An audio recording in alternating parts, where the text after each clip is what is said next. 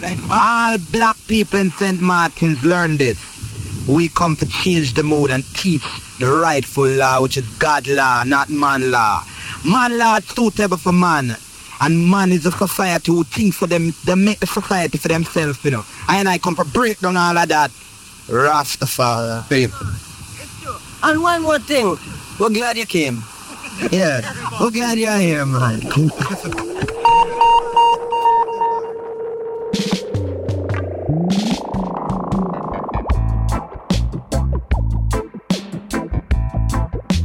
Welcome to Unsung, a new series embarking on a musical odyssey to delve into the tales and vibrant creativity of musical luminaries hailing from diverse corners of the globe.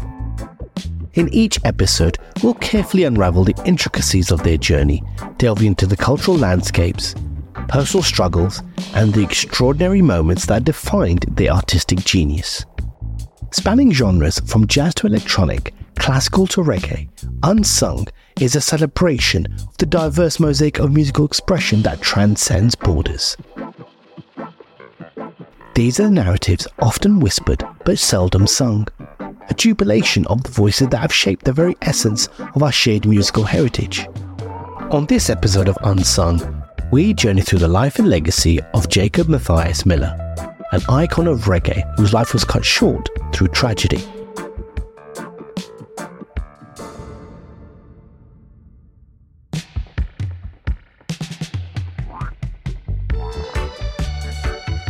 Born on May 4th, 1952 to Joan Ashman, a choir singer, and the elusive Desmond Elliott, Miller spent his formative years in a middle-class home on 21A Rosier Road in Kingston.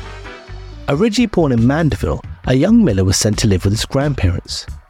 It's also worth noting that Miller is the first cousin of reggae sensation Maxi Priest. His early musical foray began at home, using pots and pans to make beats. It was the origins of his drumming career.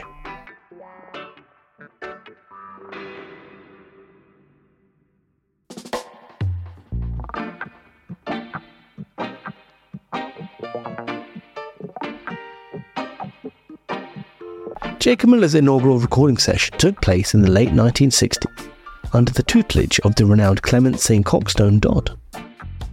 Miller immersed himself in Kingston's recording studios, notably Studio One, nurturing dreams of becoming a child prodigy. At just 13, he etched his mark with 3 recordings, including the notable Love is a Message. Though the track didn't attain commercial success, it forged a connection with the Swaby brothers, Horace and Garth, owners of Rocker Sound System. This was a transformative moment in Miller's life. Horace, who was famously known as Gustus Pablo, a reggae dub legend and a former member of Inner Circle, introduced Miller to Rastafarianism and music, shaping the trajectory of his career. Under Pablo's guidance, Miller recorded the enduring singles such as Baby I Love You So and King Tubby Meets Rockers Uptown, both released in 1974. Over the subsequent 18 months, Miller contributed to 5 more tracks, each adorned with King Tubby's dubs on their B-sides. These became Rockers' classics, solidifying Miller's stature as a remarkable singer.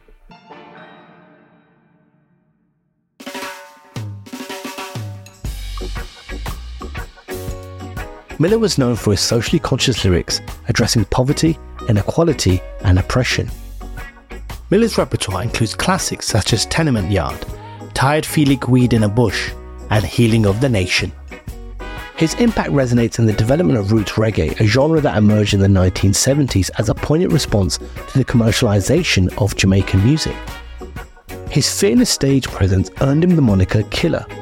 This nickname originated from his early dominance in talent shows and local concerts, where he would consistently outshine competitors with his audacious style. Miller's musical journey continued with Inner Circle in 1974 when he cut his first single, the Rasta-influenced Forward Jah Jah Children, released as a 7-inch on the Sweet City label. The group was founded in 1968 by brothers Ian and Roger Lewis, and it included the prodigious talents of a 12-year-old Stephen Cat Core and Michael Ebo Cooper. Miller's collaboration with Inner Circle marked the inception of a remarkable musical partnership. The group was signed to Capitol Records, and their first 2 albums, Reggae Things, released in 1976, and Ready for the World a year later, were comprised primarily of early Jacob Miller solo material. Both albums were commercial flops, and Capitol subsequently dropped the group. Even though he remained the lead singer of Inner Circle, Miller continued to pursue a solo career. He produced his first album, Dread Dread, in 1978. At the height of his career, Miller rivaled Bob Marley as Jamaica's most popular singer. In 1980, the pair were due to go on tour together. His collaborative ventures extended to legends like Peter Tosh. With Tosh, Miller worked on the song Don't Mess With Nutty Dread. Jacob Miller's star was rising, and his cameo appearance in the movie Rockers, alongside luminaries such as Gregory Isaacs and Burning Spear, made him stand out. In the film, Miller assumes the role of a singer in the hotel's house band, sharing the stage with the film's hero, Leroy Horsemouth Wallace, who takes on the drums. In addition to being a gifted singer, Jacob Miller was also a supremely talented drummer. He appeared on over 500 songs, including Hugh Mundell's Africa Must Be Free. Miller's ascent to international stardom gained momentum with the brilliant headline performance at the One Love Peace concert on April 22, 1978. It was the same concert that Bob Marley brought Michael Manley and Edward Seeger, political rivals, together on stage. As Inner Circle were headlining, during their performance, Miller brought together Claudie Massop and Tony Welch, leaders respectively of the Tivoli and Jungle gangs, rivals in Kingston. Inner Circle's performance landed them with a contract with Isla Records. There they released 2 more albums, New Age Music and Everything Is Great. The latter featured covers of 2 British hit singles.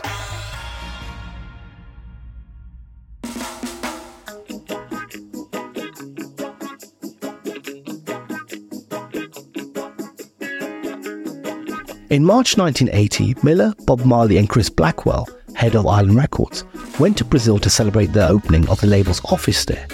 While the rest of Inner Circle were preparing for their forthcoming American tour with Bob Marley and the Wailers, tragedy struck. 2 days after returning from Brazil, the 27-year-old lost his life in a car accident alongside 2 children, one of whom was his son. The funeral, held on March 30th, 1980, at the National Arena in Kingston, featured notable speakers such as Dudley Thompson, National Security Minister, and Archbishop Yesag of the Ethiopian Orthodox Church. Miller's influence resonated far beyond his time. Jamaica lost a son, and the music world lost a giant.